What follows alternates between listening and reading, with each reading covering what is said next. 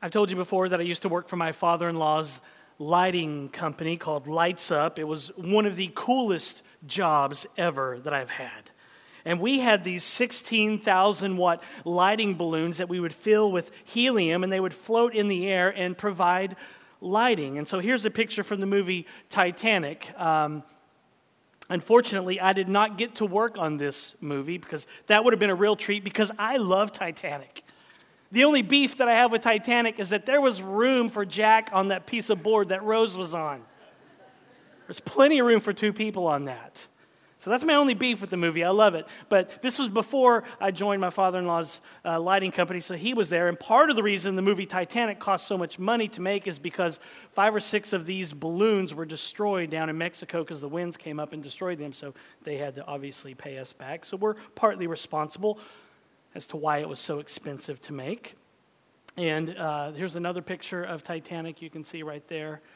Kind of get a flavor of what these balloon lights were like. So we would provide lighting for Hollywood, movies, TV shows, music videos. I did a lot of rap and hip-hop videos in the late 90s.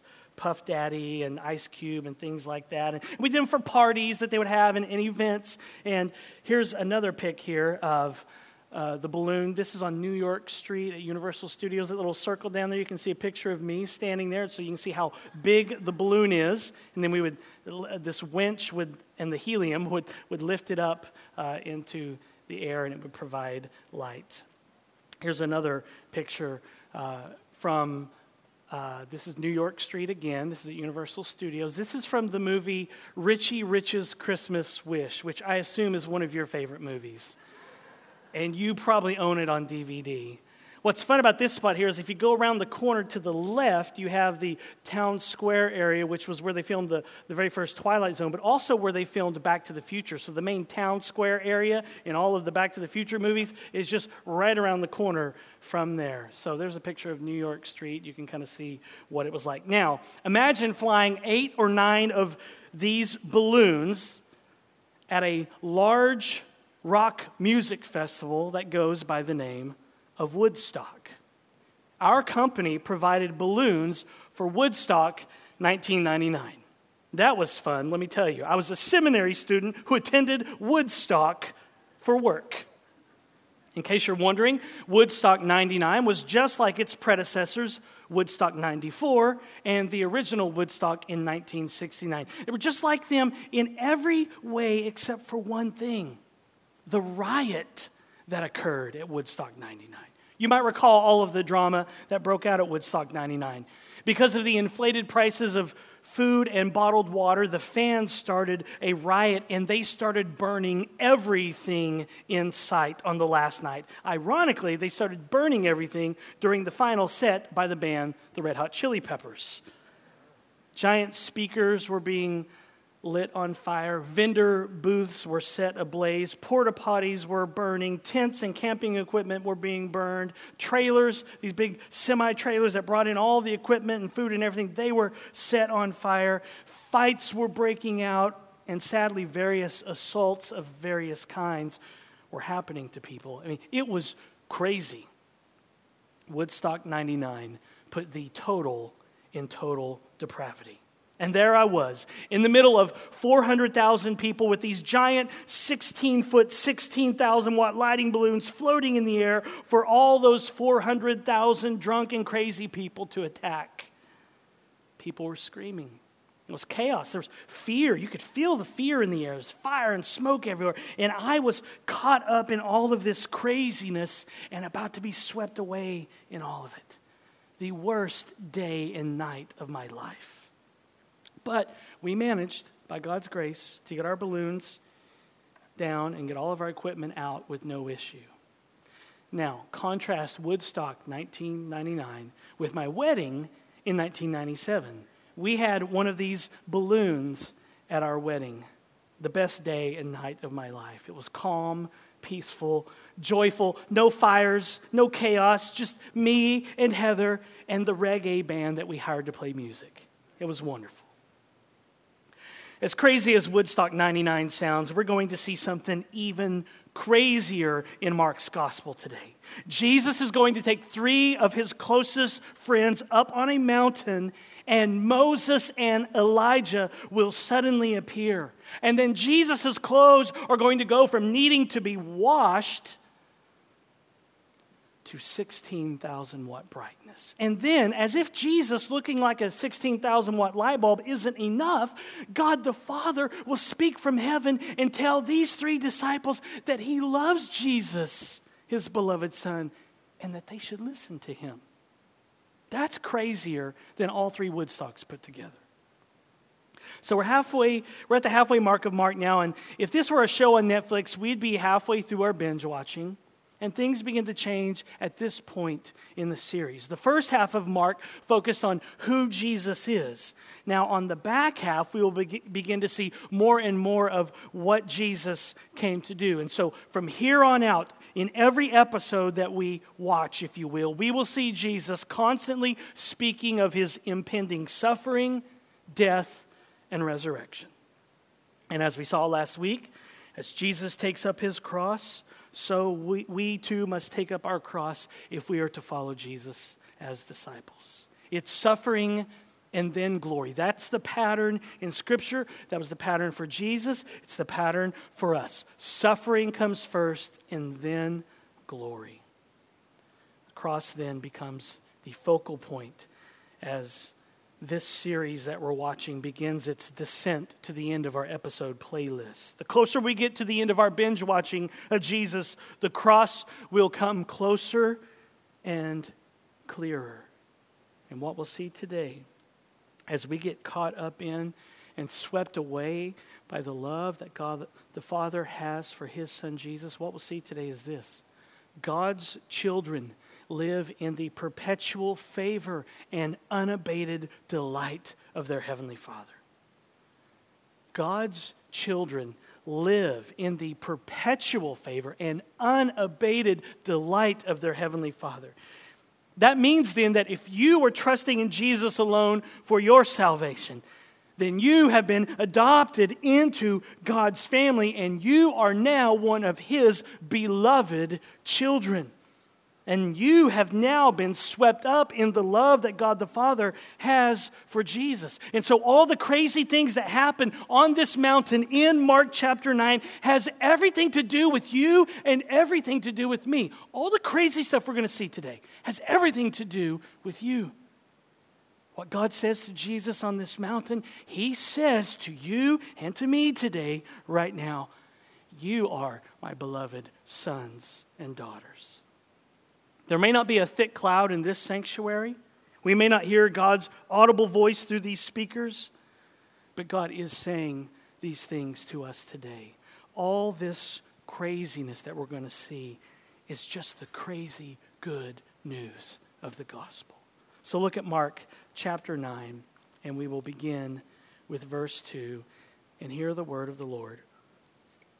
And after 6 days, Jesus took with him Peter and James and John and led them up a high mountain by themselves. And he was transfigured before them, and his clothes became radiant, intensely white, as no one on earth could bleach them. And there appeared to them Elijah with Moses, and they were talking with Jesus. And Peter said to Jesus, "Rabbi, it is good that we are here. Let us make 3 tents, one for you and one for Moses and one for Elijah." For he did not know what to say, for they were terrified. And a cloud overshadowed them, and a voice came out of the cloud, "This is my beloved Son. Listen to him." And suddenly, looking around, they no longer saw anyone with them, but Jesus only.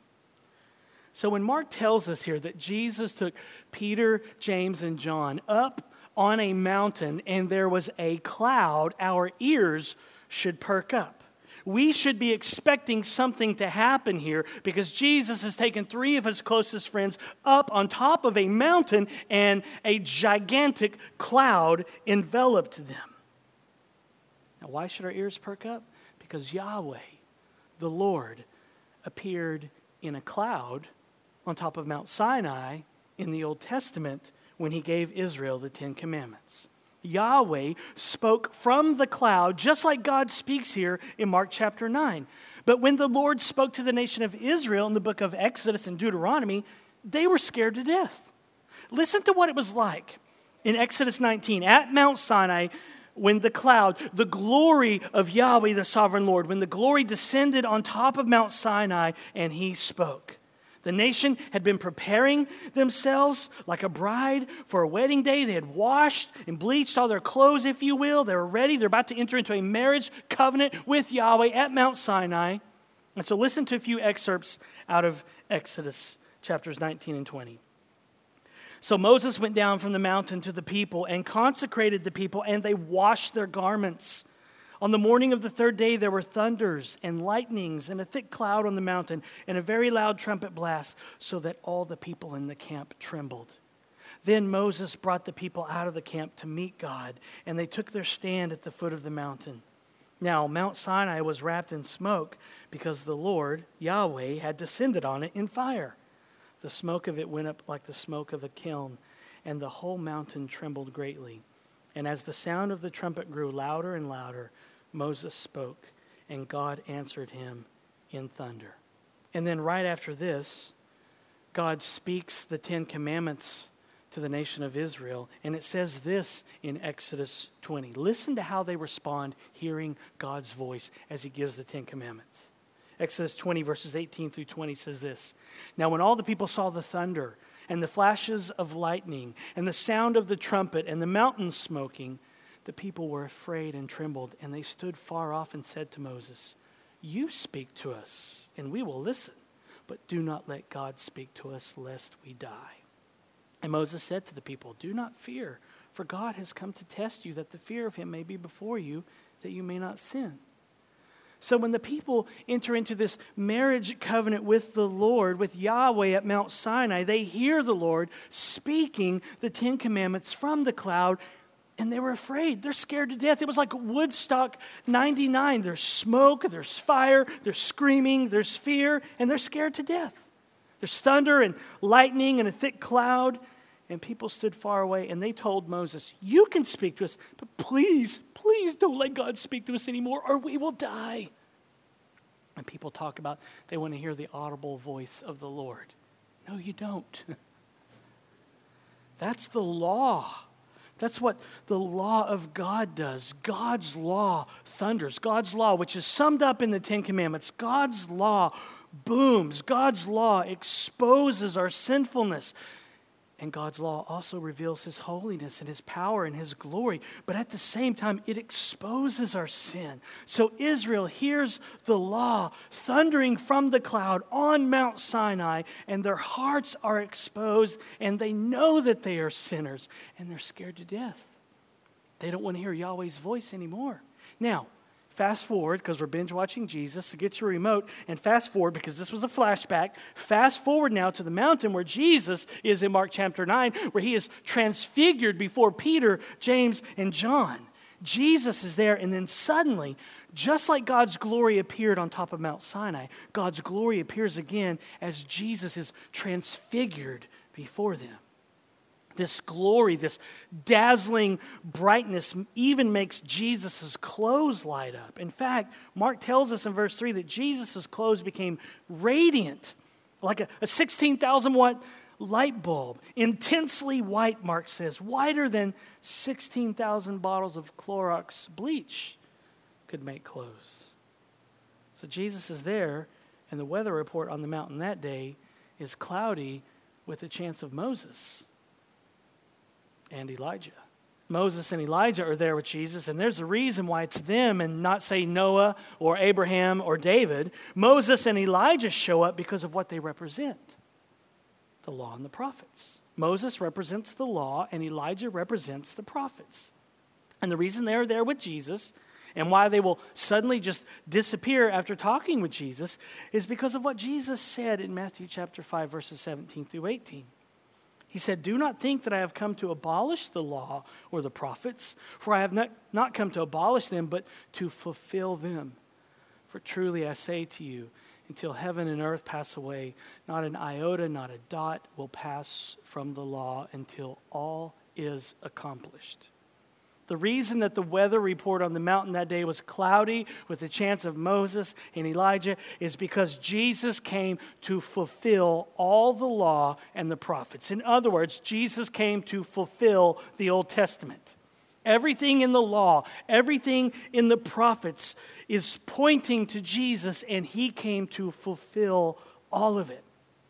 Every page of the Old Testament is pointing to and preparing us for Jesus. He came to do what Adam did not do in the garden, and he came to do what the nation of Israel could not do because they kept failing miserably. Sinful man cannot fully obey God's law, even though that's what God expects of each one of us. In order to be made right with God, you have to be perfect. In order to be made right with God, you have to be perfect. And that's exactly what Jesus said in Matthew 5:48. You, therefore, must be perfect as your heavenly Father is perfect. Now think about this. Where is Jesus when he says this? He's on top of a mountain. He's on top of a mountain. It's called the Sermon on the what? Mount. What is Jesus doing here in the Sermon on the Mount when he says you've got to be perfect like your heavenly Father is perfect? What he's doing is he is once again giving the law, giving the demands of the law. And Jesus does not expect us to respond to his call of perfection by thinking, I can do it. You can do it. We can do it. No, that's not how he expects us to respond. He is doing what Moses was doing with the law on Mount Sinai.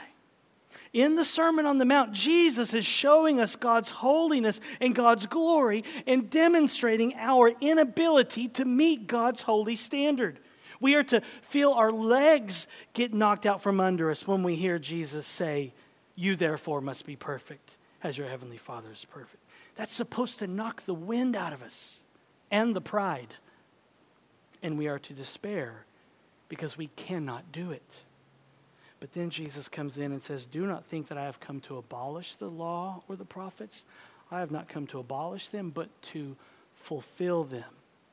Jesus came to fulfill the law, to obey the law on our behalf because we can't do it. That, my friends, is crazy good news.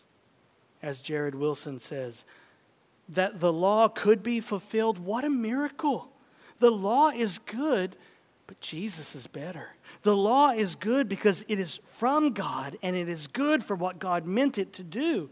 It is good the way a correct diagnosis is good. But while the law is good like a diagnosis is good, Jesus is better than the law like a cure is better than the diagnosis. The miracle of the transfiguration then, while historical, is also symbolic of the miracle of God's forgiveness of sins, the removal of the burden of the law, and the imputation of Christ's righteousness to sinners. That's the miracle that's happening here. It's real, it's historical, but it's also symbolic. Symbolic of the miracle of God's forgiveness of our sins and the removal of the heavy burden of the law, which says, be perfect as I am perfect. And it's the good news of the imputation, the gift of Christ's righteousness to sinners like us. And so the law came in glory in the Old Testament, in the thick glory cloud with fire and thunder and lightning on Mount Sinai. And God spoke, and the people were afraid, and they asked Moses to ask God if he would stop speaking to them because they were terrified. In other words, they're saying, we'll listen to you, Moses, but not Yahweh. His voice terrifies us. Please tell him to stop. But here in Mark, on the mountain that day, in the thick cloud, God's voice comes again, but this time it is not thundering and producing fear. It's gentle. It's kind. There's warmth. It's a soft tone. It's the soft voice of God the Father doting on his Son, Jesus, in verse 7, where he says, this is my beloved Son. Listen to him. Peter and James and John are in God's presence and they do not die. What a miracle. They are terrified, yes, but they don't die.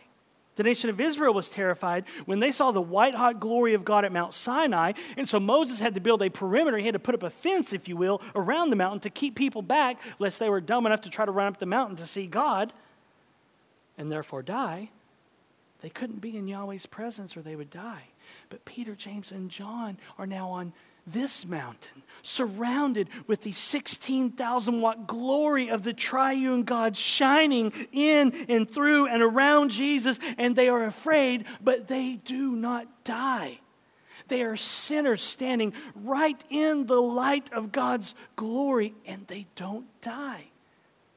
They actually get to hear God the Father adore and shower his Son with love. And so Peter suggests that he build a tent for Jesus and for Moses and Elijah. Mark tells us in verse 6 that because Peter was scared, he just opened up his mouth and didn't even really know what he was saying by suggesting that they camp out in tents. The word that Peter uses for tent here is the word tabernacle. Now, recall what happened after the nation of Israel was scared at the foot of Mount Sinai. They built what? The tabernacle for the presence of Yahweh. Yahweh's glory came and resided in the tabernacle at the tent of meeting so that he could be near his people and so that they could draw near to him and be close to him through the sacrifices. And so Peter knew his Old Testament. Peter was book smart. He knew how the book of Exodus ended. Exodus 40, the last few verses. Then the cloud covered the tent of meeting and the glory of the Lord filled the tabernacle, and Moses was not able to enter the tent of meeting because the cloud settled on it and the glory of the Lord filled the tabernacle. Now, Moses as mediator between Israel and God, Moses as mediator sometimes could be in God's presence. But here at the end of Exodus, Moses tells us, I wasn't able to enter the tent of meeting because the cloud settled on it, because the glory of the Lord filled the tabernacle. So on that day, it was cloudy with no chance of Moses.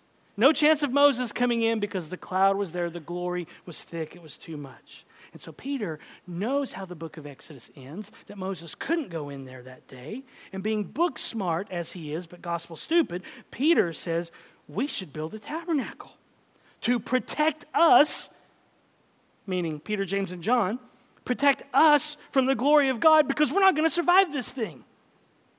But guess what happens immediately after Peter suggests that they build 3 tabernacles to protect them from the glory of God? The cloud overshadowed them just like it overshadowed the tabernacle, and it did not consume them. They did not die. They are actually in this moment caught up in and swept away by God's love for his beloved Son Jesus. And whereas at the end of Exodus, Moses could not enter the tent because of God's glory, here in Mark chapter 9, Peter, James, and John can linger in God's glory and they don't die. They are overshadowed by the glory cloud and they live. Now why? Why do they not die?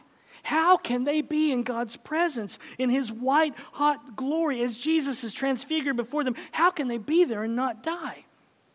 The answer is the voice that comes from the cloud. Look at verse 7 again. And a cloud overshadowed them, and a voice came out of the cloud.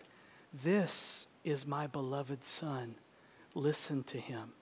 And suddenly, looking around, they no longer saw anyone with them but Jesus only. Peter, James, and John are not consumed and obliterated by God's glory because of Jesus, because of their relationship to Jesus. Because God the Father is pleased with his Son, Jesus. And that's why Moses and Elijah disappear, because it's all about Jesus. It's not about Moses. It's not about Elijah. It's about Jesus, his work, his life, his death, his resurrection.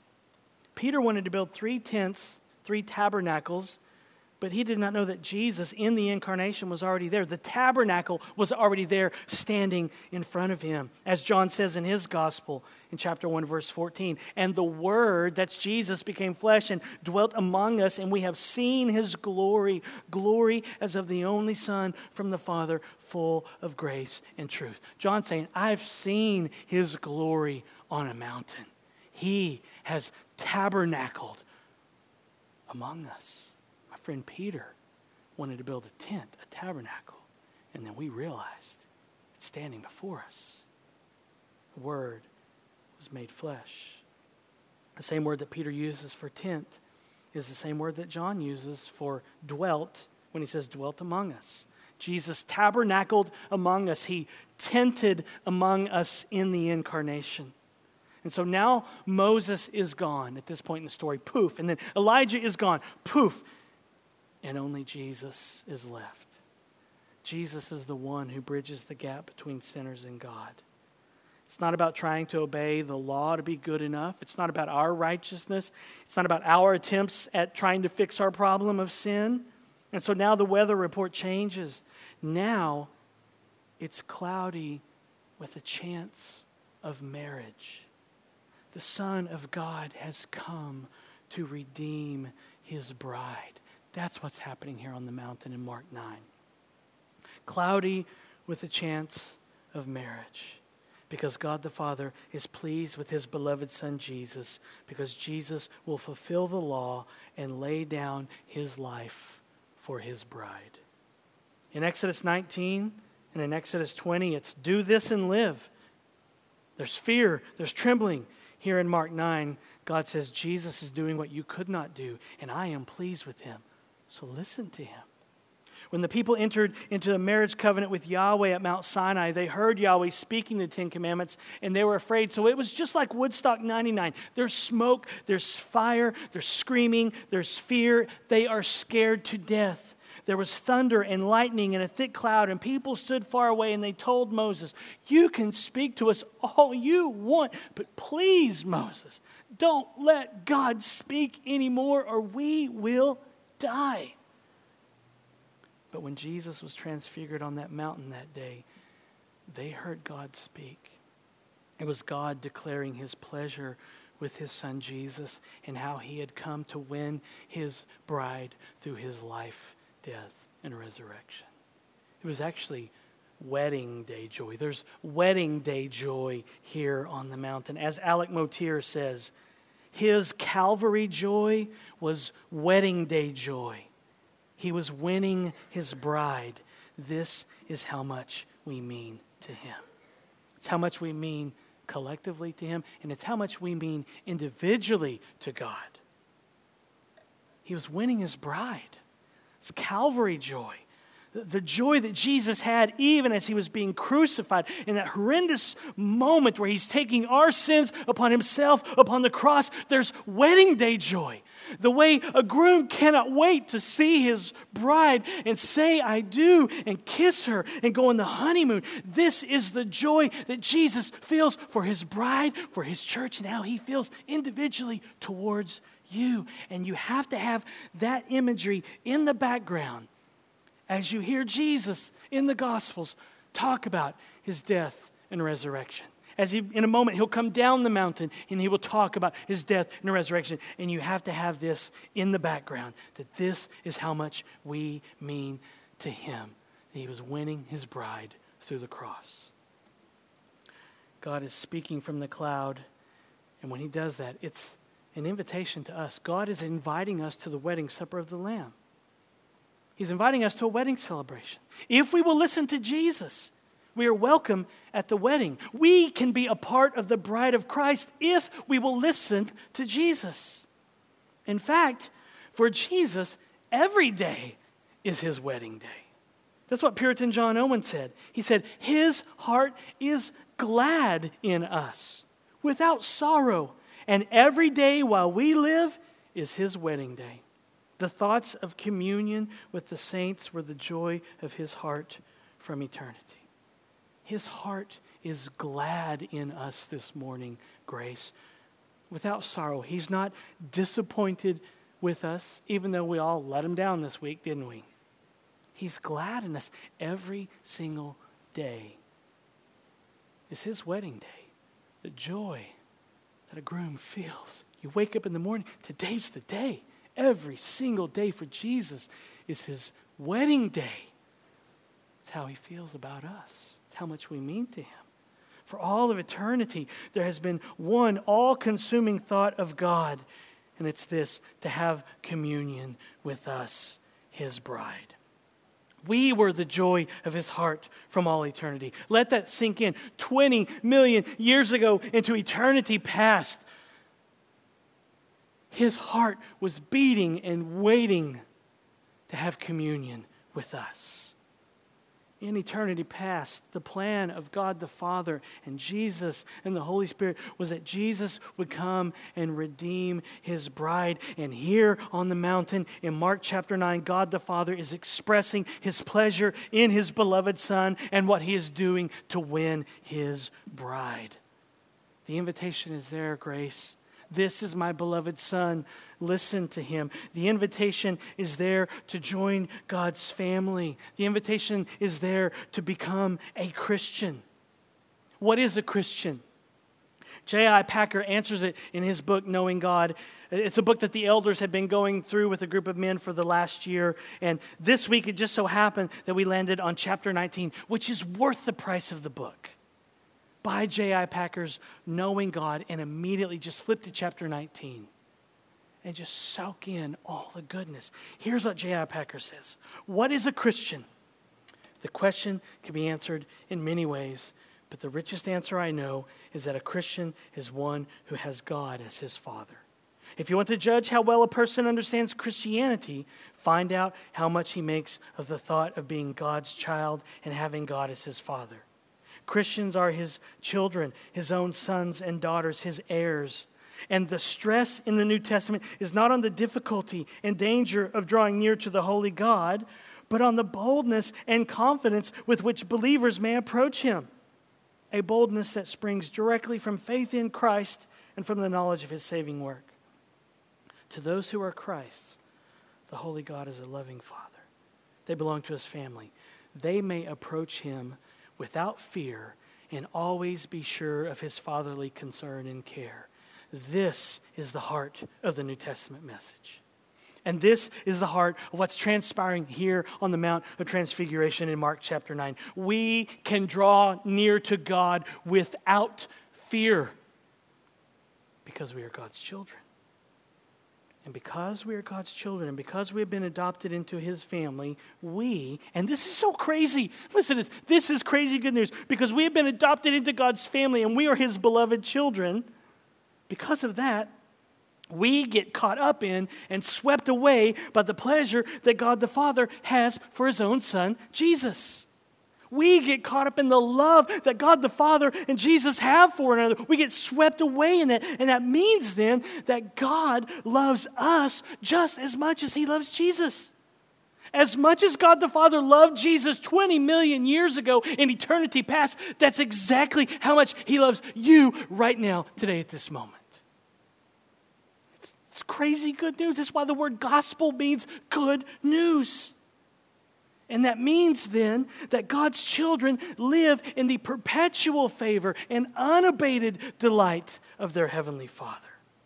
Just like what Jesus is experiencing here in Mark 9 on the Mount of Transfiguration. We are caught up in that perpetual favor. Never goes away, God's favor. The unabated delight, it doesn't diminish or dwindle in any bit. God looks at us and he rejoices over us. Because we are in union with his Son, and therefore he loves us as much as he loves Jesus. Christian, God the Father loves you right now. Knowing all you did last week, he loves you right now as much as he loves his Son, Jesus. And so now, the question is, which do you really want? Do you want Mount Sinai in the Old Testament? Do you want to try to earn your way through the law like the Pharisees? You want to try to earn God's love as if you could? Do you want to hear your own voice thundering? Do you want to hear your own voice bragging about how good you are and what you do for God? Or do you want the Mount of Transfiguration? Do you want to hear Jesus say to you over and over again, you are mine, you are my beloved. Every day is my wedding day with you. Exodus 19, Moses had the nation of Israel wash their garments to prepare to enter into covenant with the Lord. In other words, Moses was saying, this is your wedding day, Israel. Wash yourself, prepare yourself, wash your garments, and prepare to enter into marriage covenant with Yahweh, the sovereign Lord. And now Jesus, on the other hand, has his garments turn radiant white, 16,000 watt brightness, bleached whiter than 16,000 bottles of Clorox could do. Why? Why do his clothes turn white on the mountain? At Sinai, they had to wash their clothes and get them as white as you can to meet Yahweh. Here, it's Jesus' clothes which turn white on a mountain. Why? To show that he is God and to demonstrate that he would give his people his righteousness so that they could come into God's presence as his beloved children. Moses, on the other hand, had the nation bleach their clothes, if you will, to get ready to enter into marriage covenant with Yahweh. But Jesus shows up and his clothes light up, thus signifying that he would give his righteousness to sinners. He will fully obey the law for them. He will do what Adam did not do in the garden. He will do what the nation of Israel could not do because they kept failing miserably. He will obey the law for us because we can't do it, in order to give us his righteousness so that we can stand unafraid in God's presence. He will wash us white as snow. This is the free gift of the gospel. We can come and be clothed in white. No stain, no guilt, no shame as we stand in God's presence. Will you come today? What you have to do is repent, which means you have to own up to your sin and your rebellion, that you've lived like you're the king of the universe and rebelled against God. That's repentance, admitting that, confessing that, turning from it, changing your mind, and then turning to Jesus and say, I trust in you alone. Will you come today? Yahweh descended in Exodus and gave the nation of Israel the law, the book of the covenant. But in the gospel, God doesn't just give us a book. He gives us himself.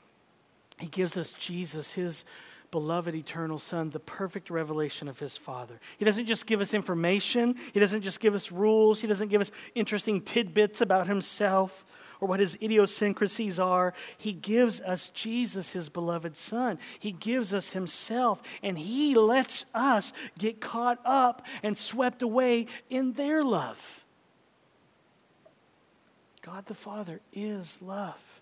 This is why he sent Jesus, and this is why the preacher of Hebrews could say in Hebrews 1:3 that Jesus is the radiance of the glory of God and the exact imprint of his nature. Jesus revealed the Father. And we see a snapshot of that radiance here in the Transfiguration.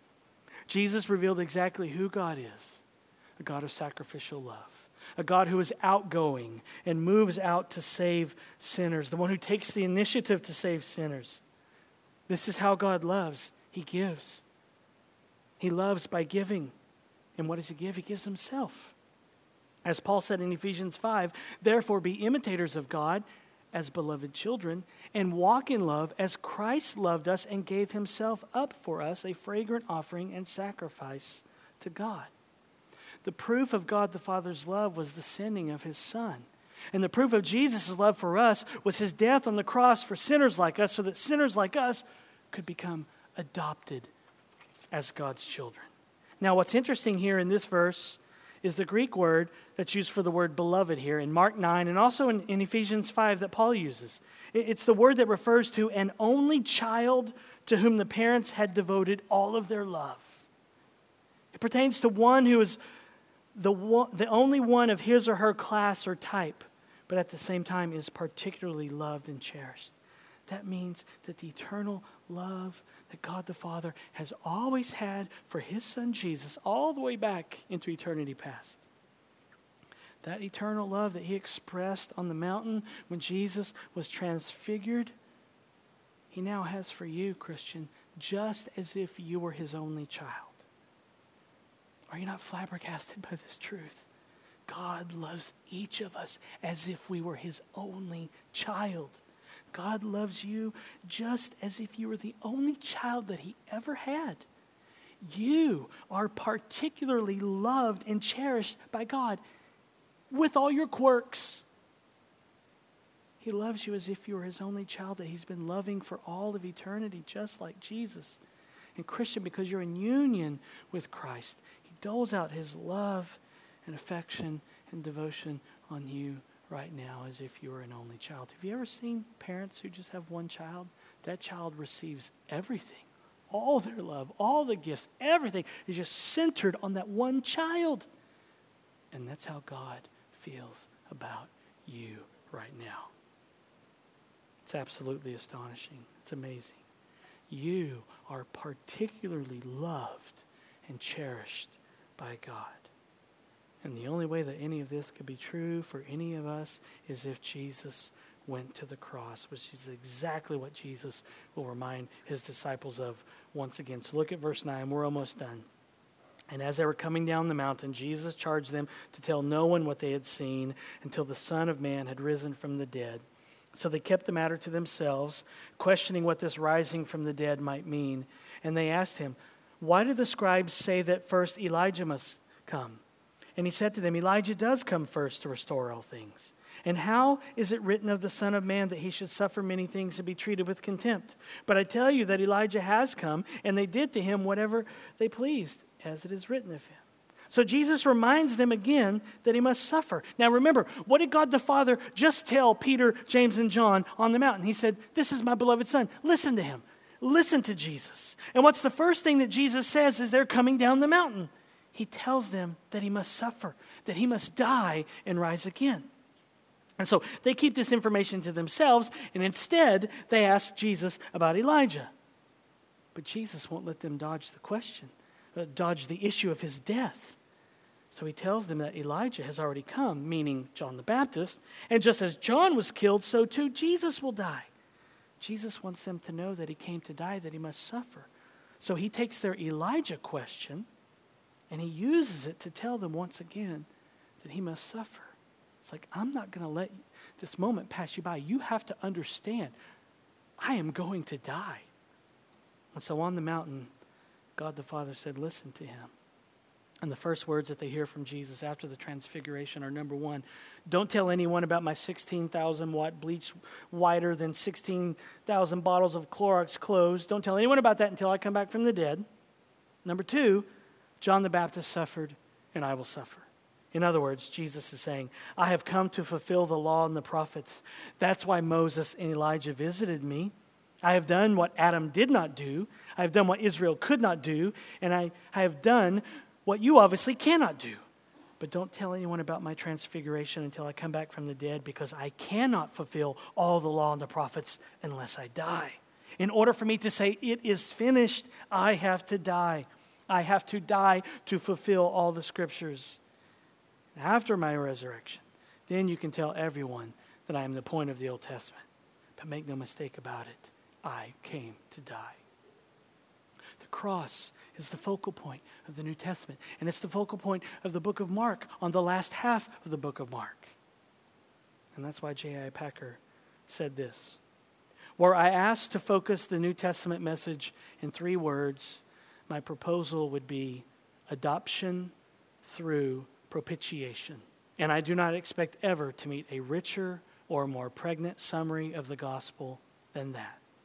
That word propitiation simply means that on the cross, Jesus has turned away God's anger at our sins. So adoption through propitiation, or adoption through the death of Jesus on our behalf. Packer says there's not a richer or more pregnant summary of the gospel than that. Adoption through Jesus turning away God's wrath at our sin on the cross. And so the only way that we can be adopted into God's family is if Jesus dies, is if Jesus turns away God the Father's wrath at our sin. And the only way that this is true for us, that God's children live in the perpetual favor and unabated delight of their Heavenly Father, the only way that happens is if Jesus dies in our place. As R. Scott Clark says, in Christ, the flaming arrows of the law have been quenched for believers. We're not under condemnation. We're as righteous before God as Christ is. as if we had done all that he did for us. That imputed righteousness is the first benefit of trusting faith in Christ. It's crazy good news, and it's true if you are in union with Christ by faith. You are as righteous before God as Jesus is right now. I don't care what you did last night. Right now, Christian, you are as righteous before God as Jesus is. God sees you as if you had always obeyed. God sees you as if you had done all that Jesus did. That's why you live in his perpetual favor and unabated delight. Let that sink in. If you are a Christian, it is because God chose you. It is because he placed you forever in the sphere of his perpetual favor and unabated delight. And there is nothing you can do to get yourself into that sphere, and there is nothing you can do to get yourself out of that sphere. Why? Because God has done it all. It's all grace. Let's pray. Father, thank you that you are so merciful and so kind and so loving that you give. You gave your Son for us so that we could be adopted into your family and not just be your children, but be loved with the same kind of love that you love Jesus. And that's just mind-blowing. I pray that that truth would seep down into our pores this morning and that we would believe it with all of our hearts so that we can live for your glory. Help us, we ask in Jesus' name. Amen.